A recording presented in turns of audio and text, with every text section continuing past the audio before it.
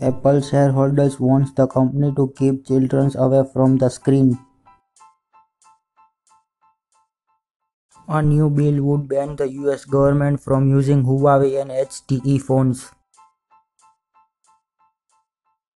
Ford teases an all-electronic performance SUV called the Mach-1. PUBG player will receive battle points compensation.